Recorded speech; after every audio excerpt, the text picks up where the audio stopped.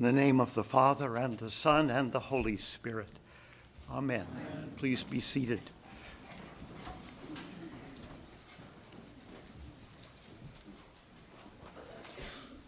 But when you are invited, go and sit in the lowest place, so that when your host comes, he may say to you, "Friend, move up higher."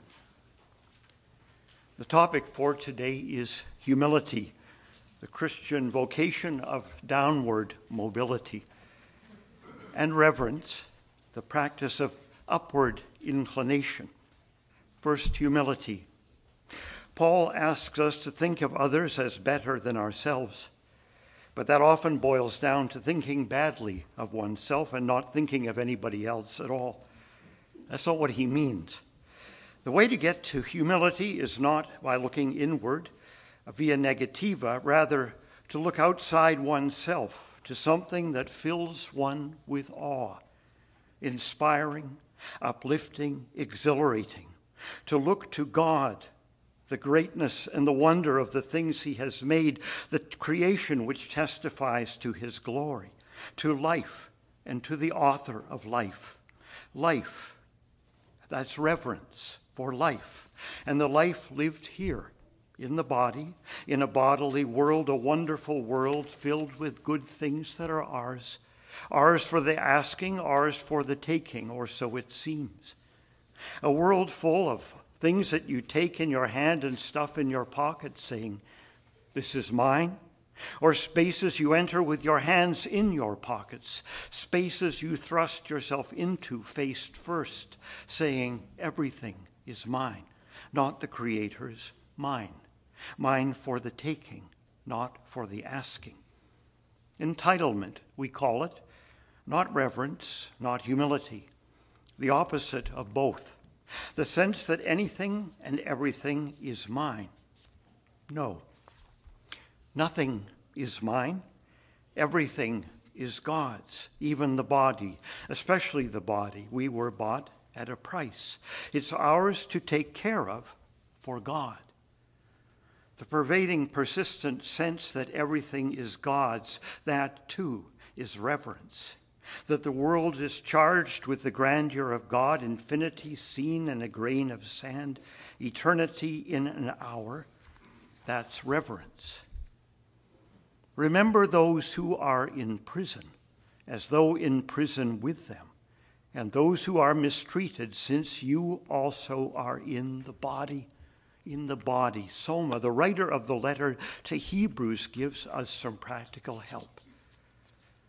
We can get to reverence by thinking of our creatureliness, since you also are in the body.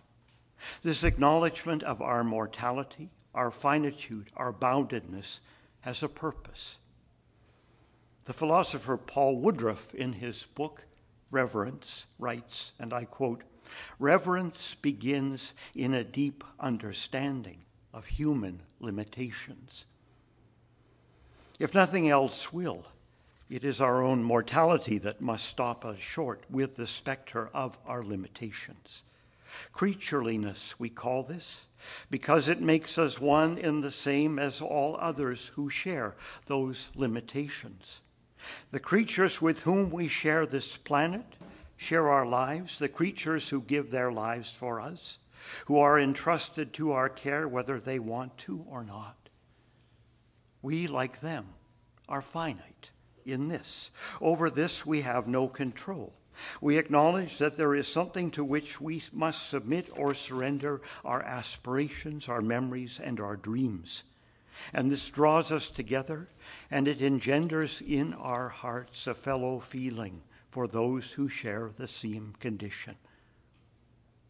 We want always, maybe out of fear, to cut ourselves off from our creaturely roots, ignoring the possibility that if we seek only to soar in the ether with the angels, we shall soon enough grovel in the dust with the devils. We carry our treasure on this side of the veil in vessels of clay, fragile, brittle, and easily cracked or crumbled. Woodruff continues, reverence begins in a deep understanding of human limitations. From this grows the capacity to be in awe of whatever we believe lies outside our control. God, truth, justice, nature, even death.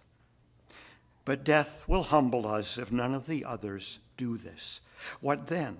The capacity for awe as it grows brings with it the capacity for respecting fellow human beings, flaws and all. We discover that our response to the thought of death, that awareness of our own weakness, is the way of connecting us compassionately with the weakness of others, of loving others. When we believe we're invincible, none of this has any effect. But death establishes the limit to our being, at least on earth. What then establishes limits on our knowing? Here the problems begin again, for here the frustrated quest for immortality reestablishes its vice-like grip on our souls. We become awestruck by our own capabilities, our ability to know what to do and then do it, fashioning our own universe. It's all very well to know what you know. Our problem is that we don't know what we don't know. We don't see the limits that separate truth from fiction, reality from illusion. What we do achieve goes to our head, especially in this technologically obsessed culture in which there's a way of doing everything by following a little list somewhere. Who we are becomes very much a function of what we do and what we know so that we can do it.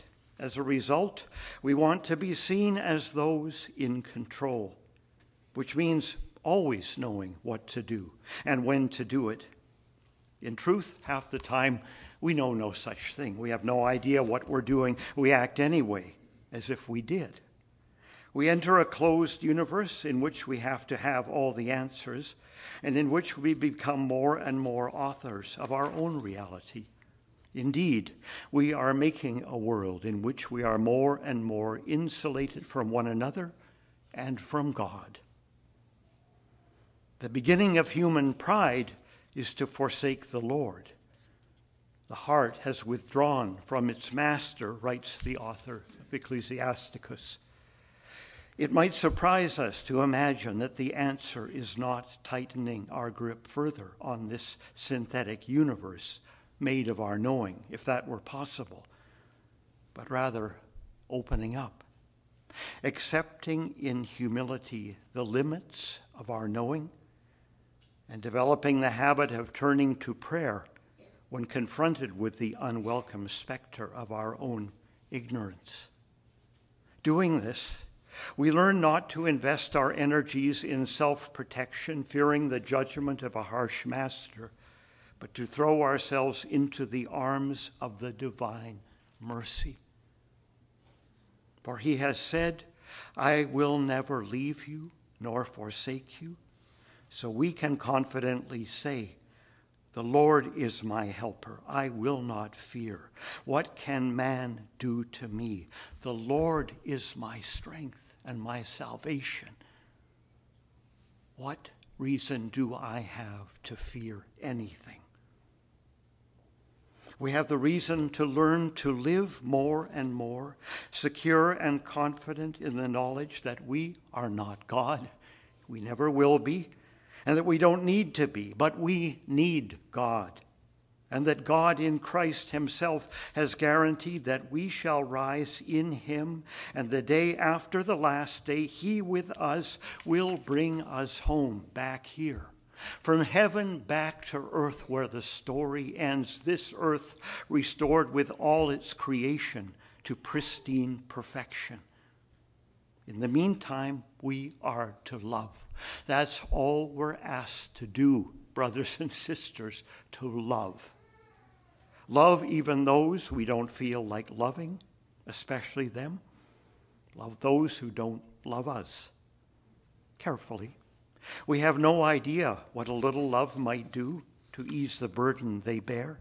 With compassion, we will also see the wonder of the other, of one another, of everything that is made, everything that God's hands have made and ours too, as they may have been inspired by God's, guided by God. This is not pantheism, not even panentheism. We walk a fine line, but the path goes here, no doubt about it. The path goes here, from God to creation, then back again, and then back. So, love. This is saying Jesus is Lord. Lord over everything he made, which is Lord over everything. Over a cosmos, a planet, this earth, this fragile, lonely, lovely planet to which he will return someday as King. King Jesus. Now, not just someday either, not just some other day, this day, now, right now. This world is not ours. Nothing is ours. This is his, all of it. And we will someday give him an account of what we have done with what is his and with one another. Around us, others are aching, desperate for a sign that they have not been abandoned, cast unnoticed into some cosmic void, abandoned and forgotten.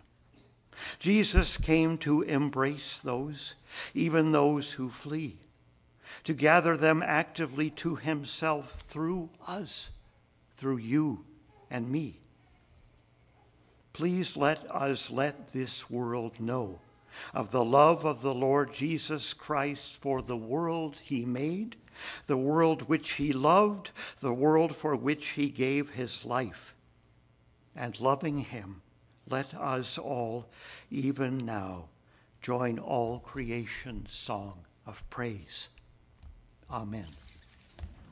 Please stand.